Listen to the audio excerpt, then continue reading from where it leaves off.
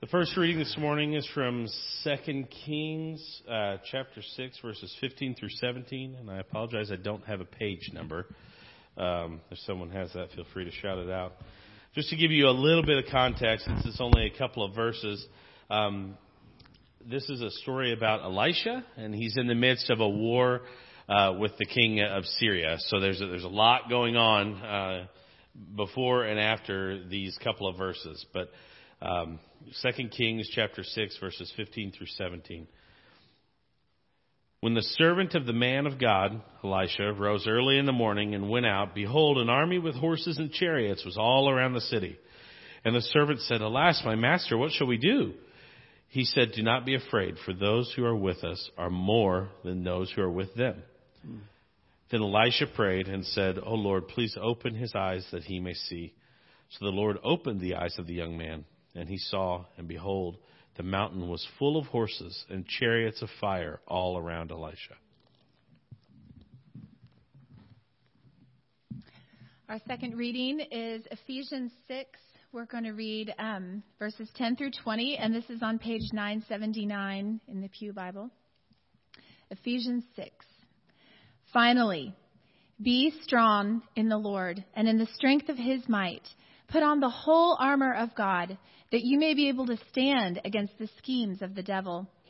For we do not wrestle against flesh and blood, but against the rulers, against the authorities, against the cosmic powers over this present darkness, against the spiritual forces of evil in the heavenly places. Therefore, take up the whole armor of God, that you may be able to withstand in the evil day, and having done all, to stand firm. Stand therefore, having fastened on the belt of truth, and having put on the breastplate of righteousness, and as shoes for your feet, having put on the readiness given by the gospel of peace. In all circumstances, take up the shield of faith, with which you can extinguish all the flaming darts of the evil one, and take the helmet of salvation and the sword of the Spirit, which is the word of God, praying at all times in the Spirit with all prayer and supplication.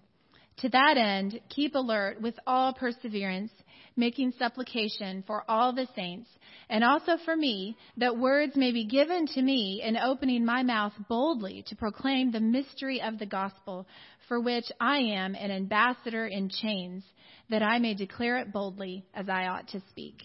The very word of God.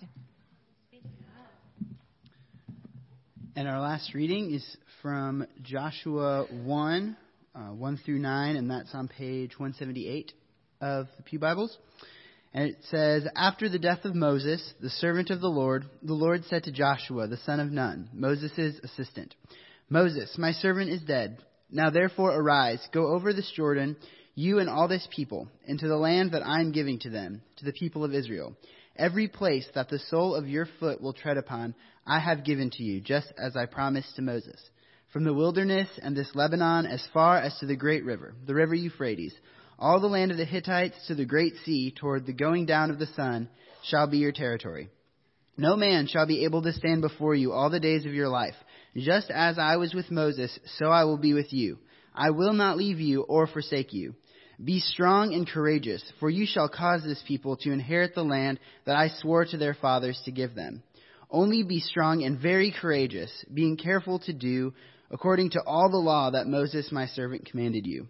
Do not turn from it to the right hand or to the left, that you may have good success wherever you go. This book of law shall not depart from your mouth, but you shall meditate on it day and night, so that you may be careful to do according to all that is written in it. For then you will make your way prosperous, and then you will have good success. Have I not commanded you? Be strong and courageous. Do not be frightened, and do not be dismayed, for the Lord your God is with you wherever you go. This is the very word of God. Thanks be to God.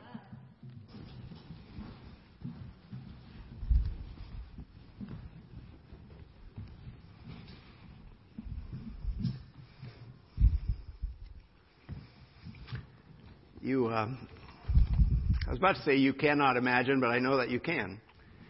Imagine the joy that it gives my heart to see my son-in-law reading Scripture. Because I remember when before Chelsea was born, We're crying out to God not only for a precious child, but beginning even then to cry out, God, and set apart for her. Would you? Because somewhere out there's another child being born. Somewhere out there's another person that one day you're going to bring together and make a family. And it brings us such joy, Karen and I, to see and be reminded that God is good. Amen?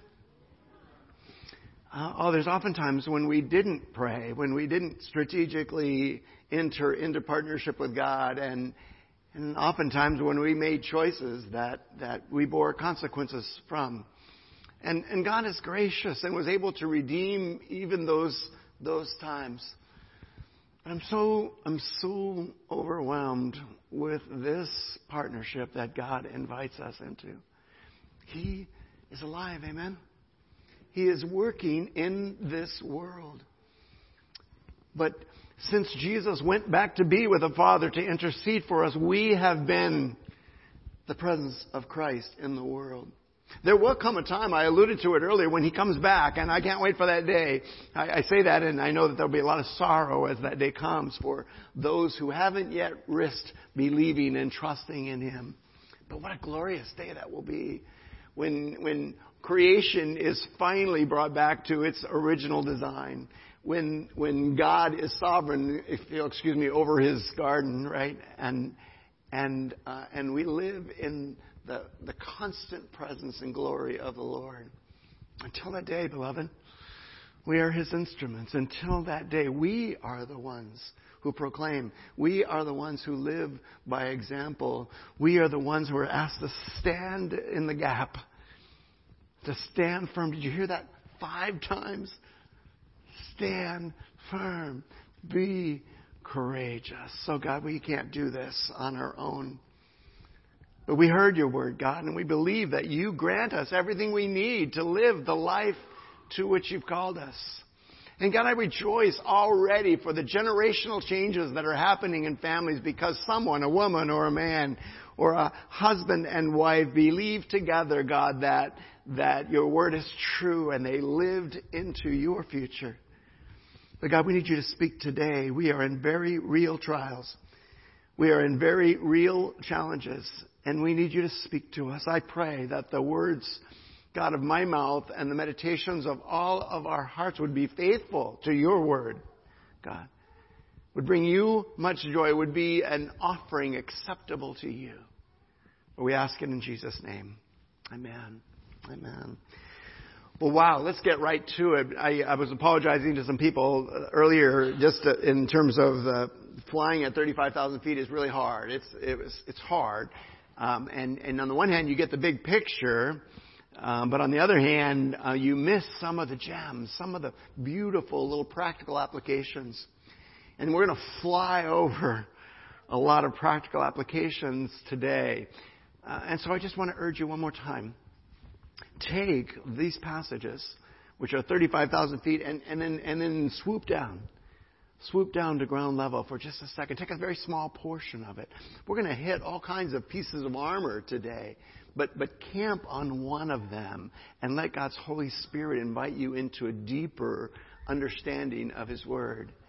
But then see where it fits in. At 35,000, come back up to 35,000 feet and see the big picture. Because God is moving and His Word is being fulfilled. And He today is still echoing Jesus' words while He was on earth. Pray, the Lord of the harvest, to send workers into the field, right? The harvest is ready. The problem is not that God hasn't made a harvest. The problem is that His servants aren't willing to go out into the field and partner with Him in bringing in the harvest. Well, let's start. We've been looking, our core passage today is Ephesians 6. We know this as the armor of God passage, and that can be a really good thing or it can be a really bad thing. I resonate with Chad, who says lots of times these passages take me back to those flannel graphs, right? And I got lost in the flannel graph rather than in understanding it. But hear the Word of God again as if for the very first time. And here is the reality. Here's the 35,000-foot reality for us. We are constantly in life and death battles. We are in constantly. I was a military brat. I did not like the military imagery for everything. I think I had some underlying resentments about the cost that my family paid for serving our country in the military. But the reality is true that there are wars being waged for people's souls, right? And all around us, we can see that. We can see that in the news. All you had to do was watch the news, the local news last night, and you can see some of the battlegrounds where the world, our own flesh, and the evil one are battling to take away what God has set apart for you. So borrow with me for a moment that battle imagery and believe that the war is raging. Understand that it takes many forms, okay? These battles take many forms. We won't camp on these, but certainly sometimes it is just purely physical. Some of you are in that situation. You are physically under attack. And it takes all your strength. It takes all your confidence. It takes all your hope just to get up the next morning. To continue, we have a couple in the hospital right now battling for their lives physically, right? We're used to thinking about those kinds of things. We're not quite as used to thinking about the relational issues, the emotional battles that we get in. But all it can take is a crossword, and all of a sudden you find yourself in broken relationship. And it's so easy to protect your heart and just withdraw from the battle, right? But God is not just about your heart. It's about the heart of the other person as well. And God has challenged you. Enter into that. Take all the resources that we'll learn about today and enter back into those emotional battles and be God's instrument of reconciliation and hope. But today especially, I want to talk about this third area. Because a lot of us live as if we don't believe that it exists. And this third area are the spiritual battles. Did you hear the Apostle Paul? He said, our struggle is not against people, right? It's not with flesh and blood, but against rulers. And again, we start to think of politicians, but he's not thinking of that. He says, against rulers, against authorities, against the powers of this dark world, and against the spiritual forces of evil in the heavenly realms. There is this whole other dimension that is going on all around us. And the Apostle Paul is inviting us into it. I just want to remind you of one thing. We broke out the categories. 1 Thessalonians 5 says that you need to be thinking in terms of your body, in terms of your soul, and in terms of your spirit, right? And we're pretty good at thinking about in terms of our bodies. We're not so good at guarding our souls, and we're usually not good at all about guarding our spirits. And in Ephesians chapter 2, we saw that Paul, who also wrote 1 Thessalonians 5, explained that. He says, you need to know this. You were dead in your trespasses and sins. Remember this from Ephesians chapter 2, in which you once walked following the course, and here's that category, of the world, right? And he said, and also following the prince of power of the air. And when we were in that passage, we recognize that's another name for the adversary, for the devil, for the evil one. And we wrestled with that. Most of us live as if we did not believe that there was an evil one. I don't have any problem with Jesus, Pastor Dave, but don't talk to me about some devil with little horns or something like that. Jesus believed in Satan. Jesus battled Satan constantly. And so the prince of the power of the air is a real thing. And he says also the spirit which is now at work in the sons of disobedience, among whom we once lived in the passions of our flesh. And Paul says there's this other obstacle. Now I want to separate slightly with you again your body and this word that he's using there, because he's really not speaking about the physical battles that I spoke of earlier. He's talking about this war that is raging within us between our sinful nature and our redeemed nature. Are you following me?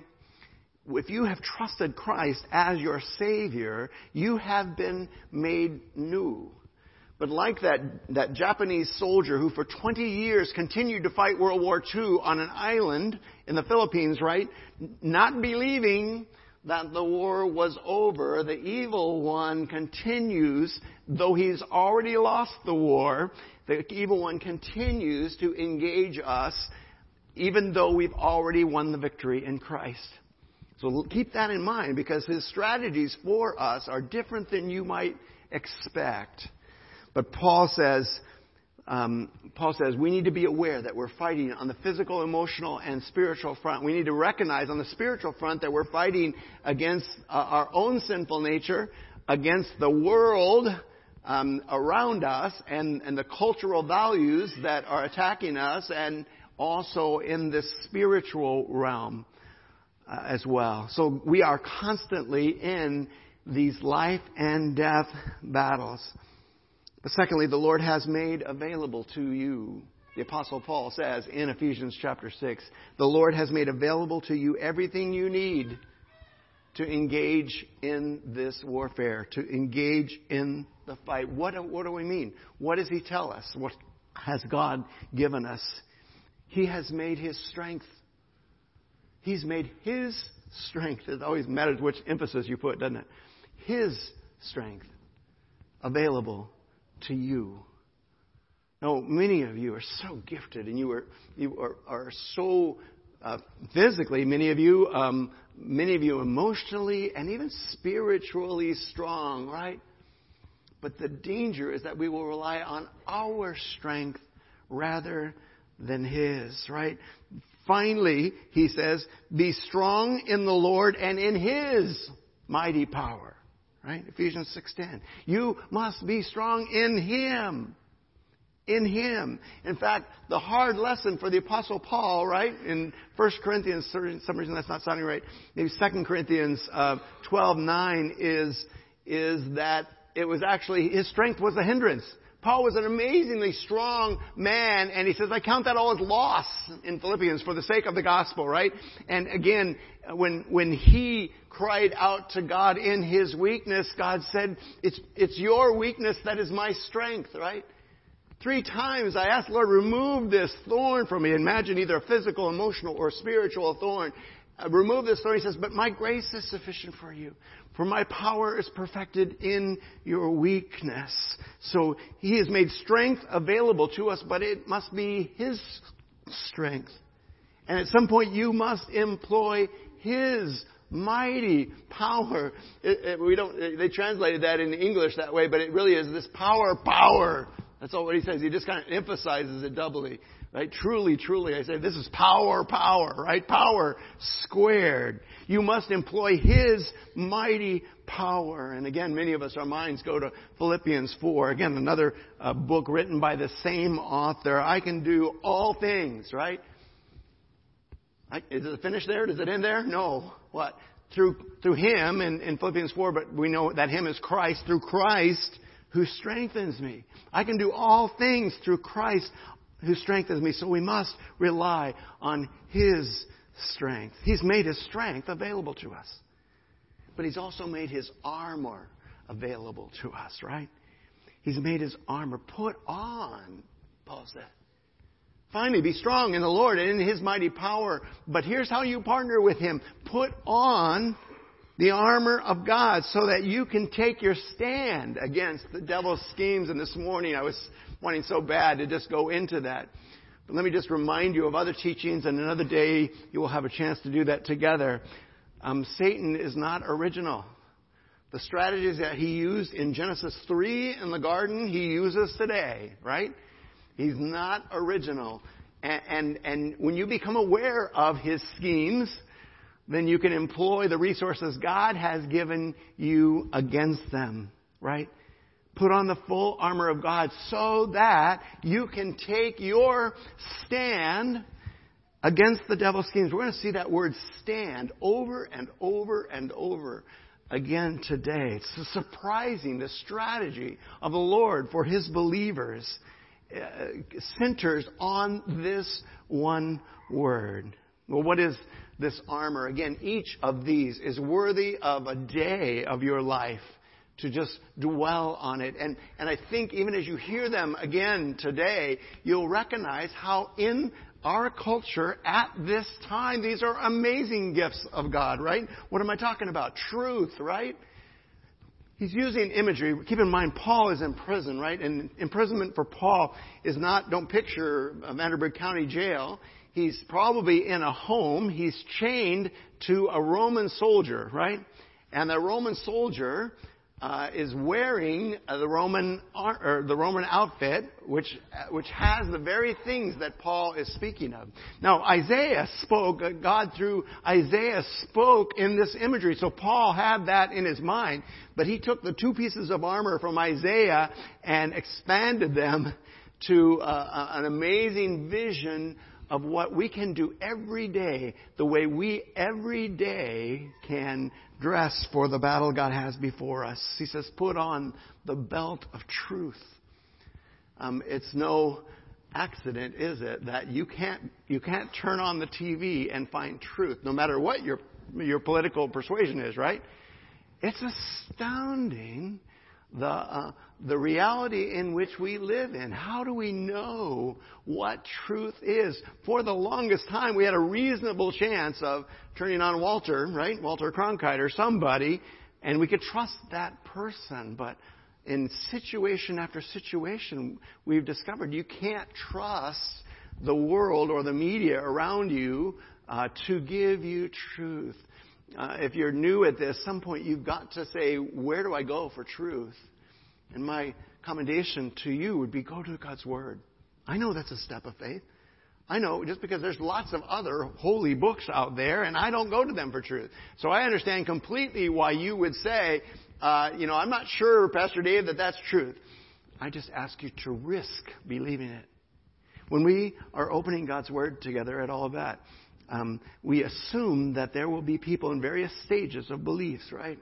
And so we ask ourselves, what is this word saying? And then we ask ourselves, if I believed it to be true, if I believed it to be true, what would I then need to do? And what we've discovered, it's so awesome, is that as we risked believing God's Word to be true, we've had marriages restored. We've had people's eternities changed. We've had family trees changed as a result, right? So truth is this amazing gift, and God just invites you to put that on. Notice that He says daily. Those Roman soldiers didn't sleep in their armor, right? At some point they took it off and they rested in the reality that their commander had control of the situation. And every night when you lay your head down, you take off your armor, as it were. You rest in God's presence, saying, God, I still got a lot of concerns, but I'm trusting you for those. But when you wake up, having been physically, emotionally, and spiritually, not just rested, but in a sense regenerated, then God says, let's put it back on, okay? You're going to need truth today. You're going to need it. What else are we going to need? We're going to need, besides just truth, we're going to need right relationships. We're going to need righteousness. That righteousness is a free gift of God to us and the only one who ever lived in perfect relationship.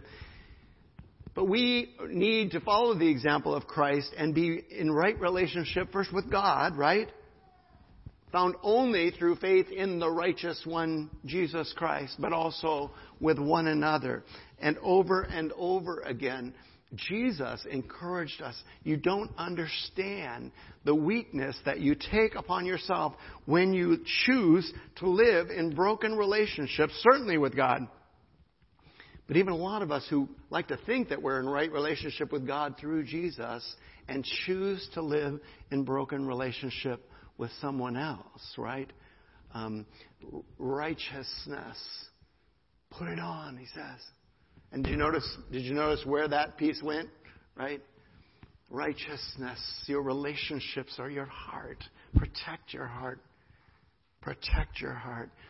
Put on truth. Put on righteousness. Put on peace. He says, having shod your feet with the preparation of the gospel of peace. And I want so bad to read into this that we need to be ready to go with the gospel. And that's certainly true in Scripture. We need to be ready.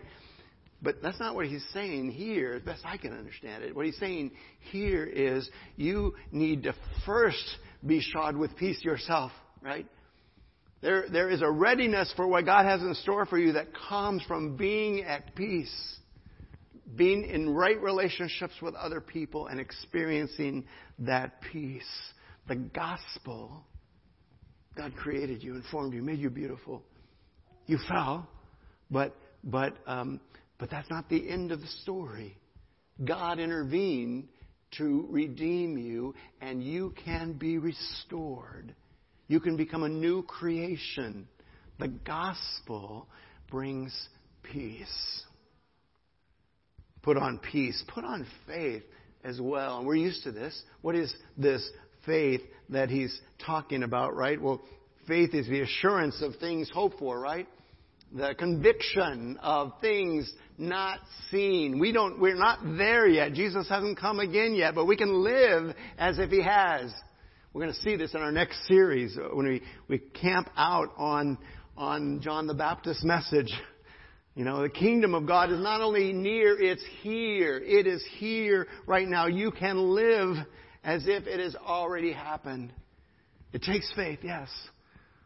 But you can live in the kingdom right now.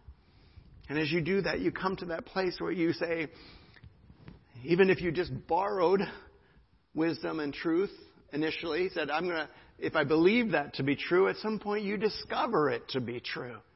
Now it's not a great leap of faith, right? How many of you, like me, have lived in light of the gospel now, some of us for decades, right? Has God's word ever failed you? Now, maybe you didn't get what you wanted, but later on you discovered why you didn't get, right? And you've come to that point where you can trust God's word. You've come to that point where you can believe it, and now it's not an experiment for you. Now you have come to that point where you put your trust fully in God who still speaks. And Scripture uses this word, salvation. You have been saved by faith, by grace, through faith in particular, right? You've been saved. Put it on. Put it on every day, right? Are you a sinner condemned forever to live in the consequences of your choices and other people's choices for you? No, you're not. You are a child of God who's been saved by grace. You are saved. Live into that identity, right? Put it on like a helmet, right? And I'm tempted to go there. I don't know if Paul was going there for that reason, but that just changes the way you think. It protects the way that you think about yourself and about the people around you. Take the helmet of salvation. And he says, and the sword of the Spirit, which is the Word of God, which is Scripture. Take it. God has given you that. And the implication is to put it on daily, right? Put it on daily. There are myriad ways that you can approach Scripture. But he just invites you, risk doing that on a daily basis. I know we'd like to just personally invite you to a deeper exploration of Scripture. You hear a lot of buzzwords going around. SOAPs, remember that? Discovery Bible Studies. There's just so many ways that you can enter into a deeper relationship with Scripture. But Paul says that Word of God is the sword that the Spirit uses to both defend and to do battle, and I'm going to push the imagery to do surgery on us as well. I don't know. Pastor Dave, again, there's all kinds of people claiming that their book is the holy book. I just want you to hear again how God's Word, the Bible, describes itself. All Scripture. The same man, Paul, wrote to the one he was discipling, Timothy. All Scripture is God-breathed, NIV, or breathed out by God.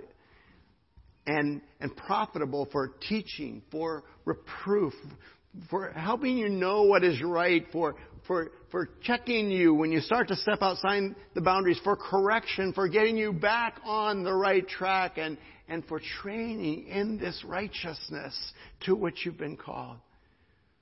God has given you His Word for that. Are you putting it on? Are you putting it on daily?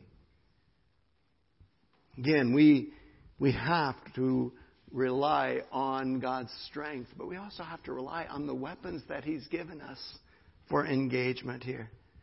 He has given you His strength. He has made His armor available to you. But I love this part. He's made His army available to you as well.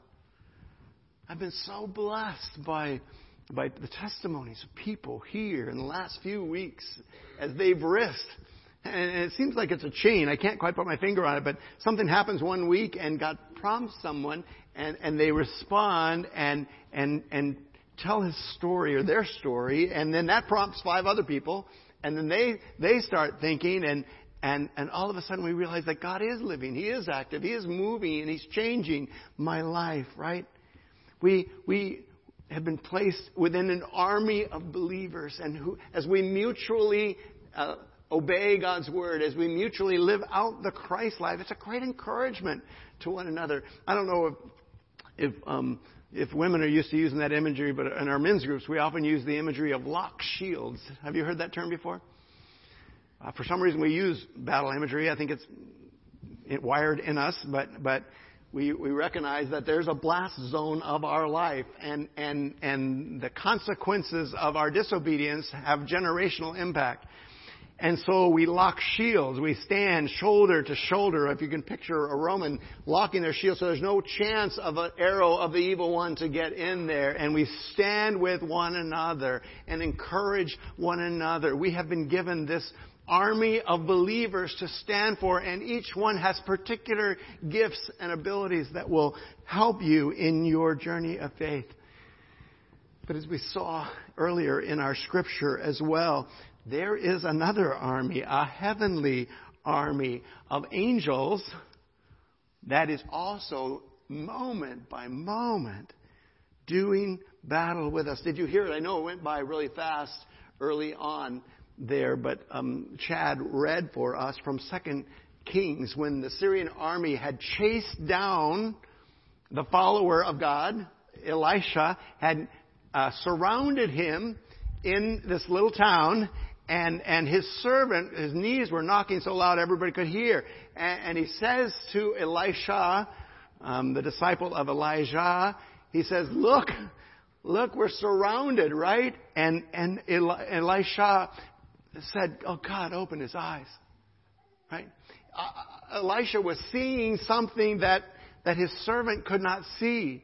And God answered Elisha's prayer, and he opened his eyes, and what he saw, was the army still there? Yes. Until the Lord comes, the armies are going to surround us. They're going to corner you. The issue is not, are you surrounded? The issue is what's surrounding the armies that surround you. That's a long sentence, but did you follow me? And the servant's eyes were open, and he saw it, and that's where that famous phrase, chariots of fire, came from. He saw the Lord's army surrounding the other army, right? Now, the victory had not yet been won. It's beautiful, by the way. I don't think I wrote that in your notes, but if you didn't write it down earlier, 2 Kings 6, 15 through 17. It's beautiful to see how that victory was won. My point here is to say, all the while the servant's knees were knocking, God had already provided a solution. And by the way, it wasn't a gory bloodshed solution. It was a beautiful, grace-filled solution for that army. That army never attacked Israel again. Read the story. It's awesome. So you have this army of believers to lock shields with you in the daily battles that you face. You got to risk. You got to risk opening up. For some reason, we're so afraid of looking weak or looking foolish or looking broken that we won't risk sharing with our fellow warriors what is going on in our lives. But when we do, and I was hearing stories even today that's happening today, when we risk sharing those stories, other people surround us and encourage us. When we risk sharing those stories, other people pray for us, and our eyes are open, and we see the glorious armies of God that surround our enemies. God has made His army available to you. Well, the Lord has shown you, right, that you live constantly in a battle environment. The Lord has made available to you everything you need to engage in this warfare, right? But the Lord has also shown you how you could do it. In our discipleship triads, about 80 of you have done them. One of the reasons the confusion in the scriptures today was that we printed on the screen for you NIV passage, so many of you memorized the NIV version back in the day. And we read from the ESV, but we showed you the NIV version there. The Lord has shown you in this passage how you can fight your battles. And it's surprising, right? Just like for Elisha's servant, he thought, well, great, the army of the Lord, there's going to be a big bloodbath and God's going to prove victorious. No, he had a much more grace-filled way to win that battle. But the Lord has commanded you, your strategy. Are you ready for this? Got your armor on? You ready to do this? You ready to get engaged? You don't look like it. You look like you're ready to go to lunch, actually. Here's your command, warrior of God. Stand firm. But wait, aren't we supposed to lead the charge and take the hill? No. God is the one, right, who wins the battles, right? I told you already, the war's already been won, right? He's not asking you to fight. Did you notice about all those pieces of armor? What do they cover, right? What do all those pieces of armor cover? They cover the front of you, right? Why would that be? Why would we be feeling the cool breeze in the back, right? Because the Lord is our rear guard, right? Isaiah 58:8 says, "Then your light shall break forth like the dawn. Your healing shall spring up speedily. Your righteousness shall go before you. And the glory of the Lord is going to be your rear guard." Your job, warrior, is to stand firm. Will it mean you'll take some hits? Oh, yes. Probably before lunch today, right? You'll take some hints, but stand firm, right? And see the salvation. I skipped it, but 2 Chronicles 20:17, she probably flashed it for you. You will not need to fight this battle, right? Stand firm, 2 Chronicles. Hold your position. See the salvation of the Lord on your behalf. Don't be afraid. Don't be dismayed. Tomorrow, go out against them, and the Lord will be with you. Your job is to stand as a witness to God's ability to win the battle, right? He's commanded you to stand firm. But what are you doing while you're standing there? Well, probably you're praying for your life, right? It happens naturally, right? I want to encourage you to just take it to the nth degree. He's commanded you to pray as well. Pray. Look at the alls in this sentence. Pray in the Spirit on all occasions with all kinds of prayers and requests. And with this in mind, be alert and always keep on praying for all the saints, right? He says, pray also for me. He's commanded you to pray. Pray in the Spirit. I'm a spiritual pygmy, and I'm just learning this now.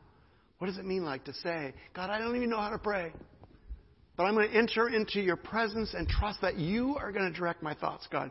That you're going to direct me. There's things going on I'm totally unaware of. But you're not. Show me, God. Show me how to pray. Show me when. Pray in the Spirit, right? And I want to take this to the nth degree. Prayer is not the now I lay me down to sleep. Prayer is not the rubby-dub-dub, thanks for the grub, right? Prayer is not something you do. It's someone you are. Are you following that? Right? We want to just reduce everything to simple actions. Why? Because then we can check off the box and be done with it, right? And God says, no. I want to be in constant relationship. I want to be in constant communication with you. Pray in the Spirit. Pray at all times, he says. You mean I drop to my... No. By the way, don't close your eyes when you're praying while you're driving. That never comes out good, okay? But pray all the time. Especially when that no longer little gold PT Cruiser cuts you off. If that happens now, tell me that's my daughter driving that car. But now it would probably be a silver 2007 Avalon that cuts you off, okay? Pray for that person, right? Pray for that person, especially. Pray for the employer who's oppressing you. Pray for the neighbor. You just can't pray all the time in all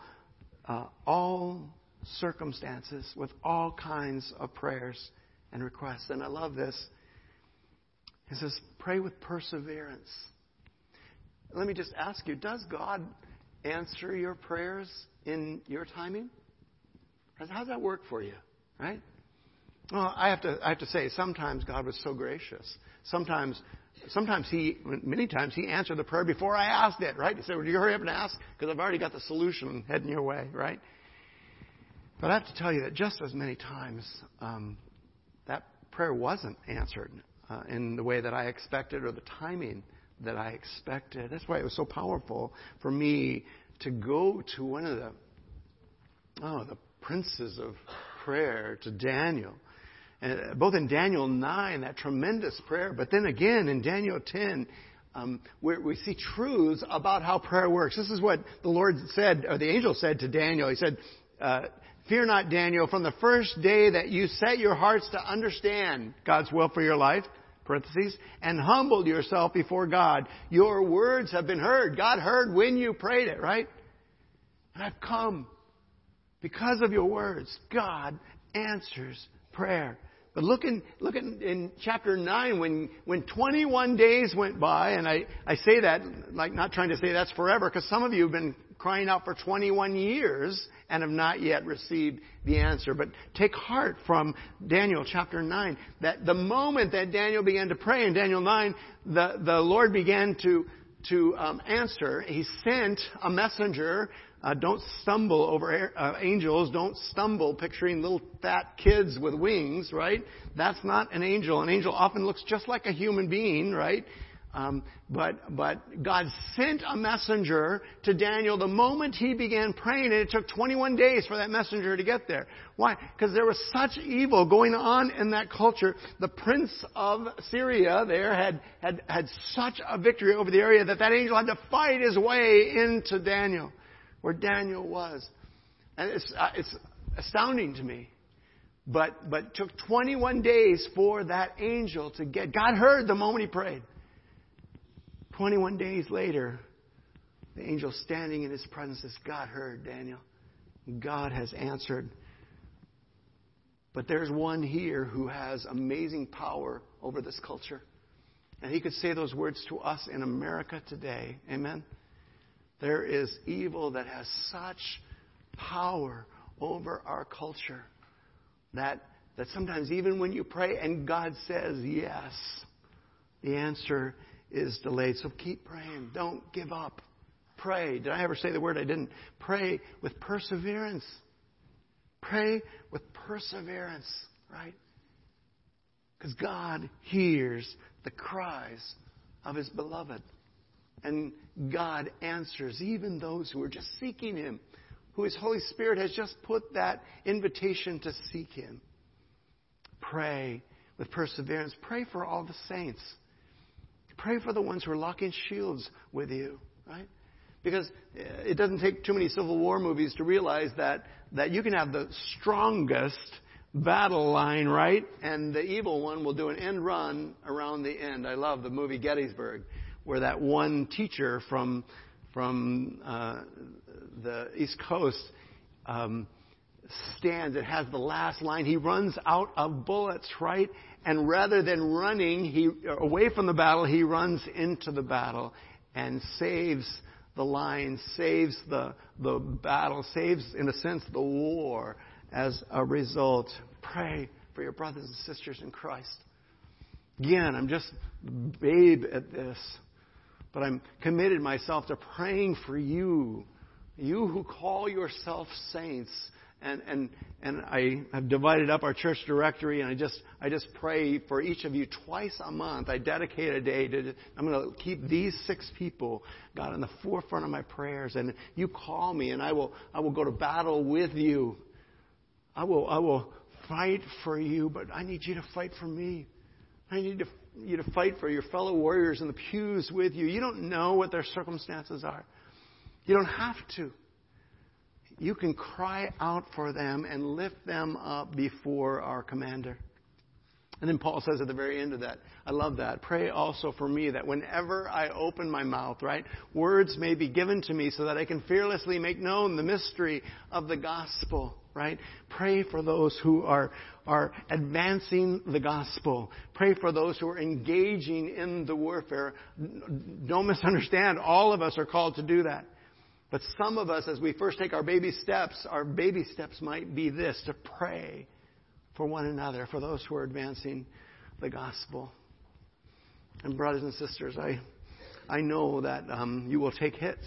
I know that, if your commander, Jesus, had to suffer in order for the victory to be won, I know that you will have to suffer. It might be physically.